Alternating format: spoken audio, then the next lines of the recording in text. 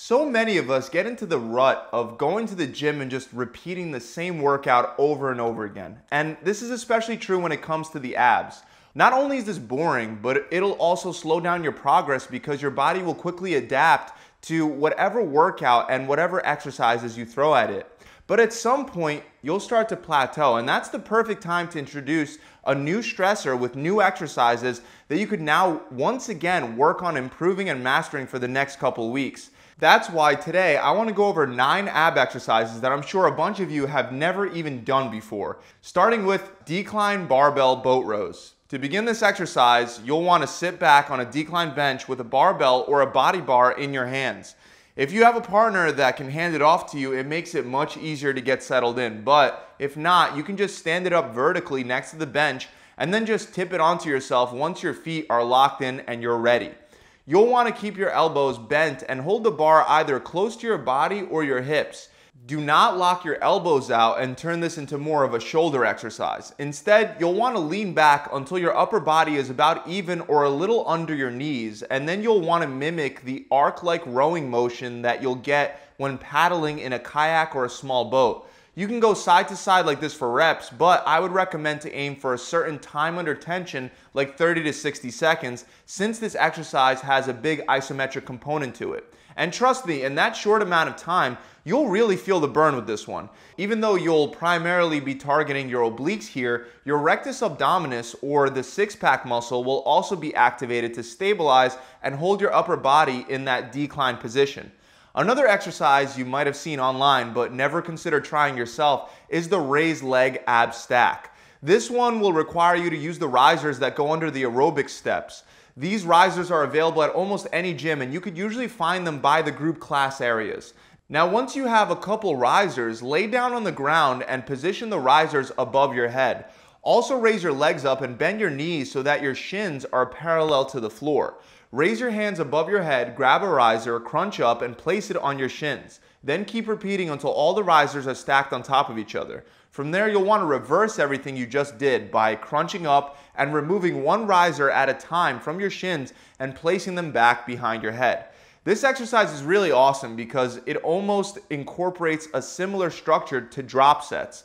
As you stack more of the risers on your shins, you have to crunch harder to reach higher. But then after you stack all of them up and you start removing them one at a time, it becomes easier with each riser taken away.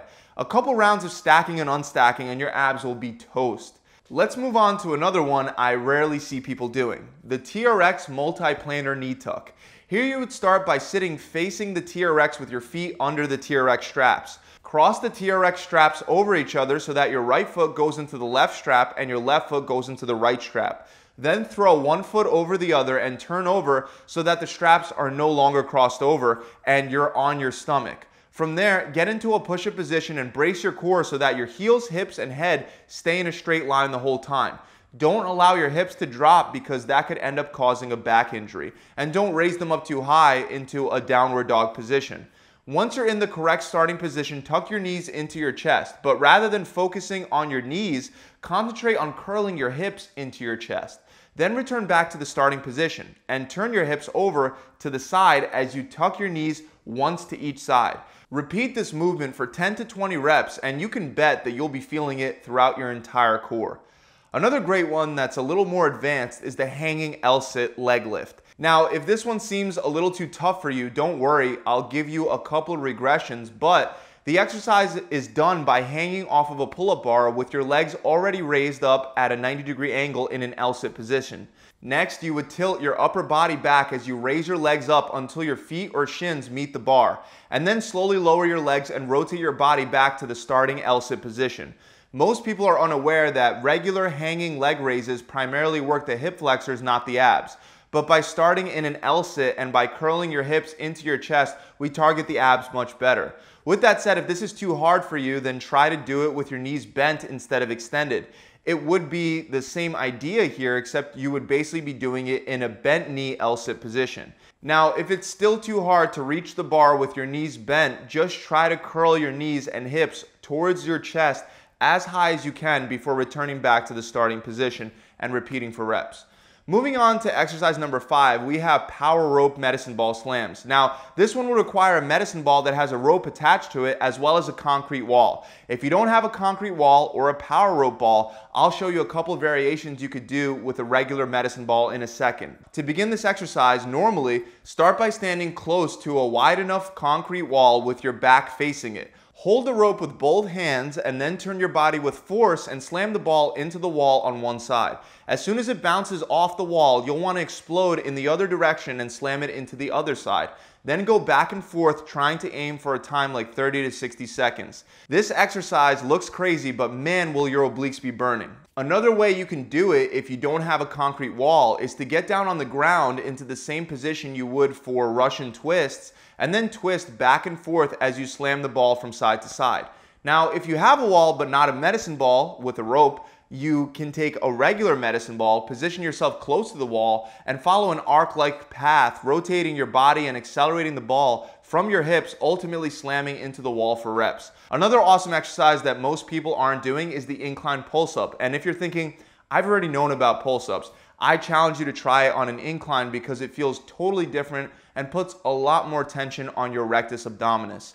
If you have a decline bench, it'll help, but you can also perform this exercise just by taking a regular bench, setting it at an incline, and holding onto the pad behind your head. But regardless of which of these you use, you'll want to lay back against the bench, grab something sturdy behind your head, and point your feet straight up towards the ceiling. Then drive your hips and your legs straight up, almost in a straight line. You don't want to wind up with your feet and your legs going over your head. Next, we're going back to the obliques with a great exercise known as landmine Russian twist. Now, I know a lot of people out there that don't know about regular landmine 180s, where you would place the barbell into a landmine and rotate the barbell side to side with your arms extended to target your obliques. But a variation of this exercise that could be much more effective for your core is the landmine Russian twist. The major difference is that with the Russian twist version, you would start on the ground with your feet and upper back slightly elevated off the floor. Then, just like you would with the landmine 180s, you would keep your arms pretty straight while turning the barbell from one side to the other. If you're a beginner, you can also regress the exercise by performing it with your feet on the ground to make it easier. Next, we have one that I've shown before but never see people doing: resistance band pikes. To perform this exercise, you would need valve slides or furniture movers as well as a resistance band. You can technically use paper plates in place of the valve slides if you're okay with people at the gym taking pictures of you while you're working out. But in either case, you would start by anchoring the resistance band to something sturdy that won't move when you pull on it.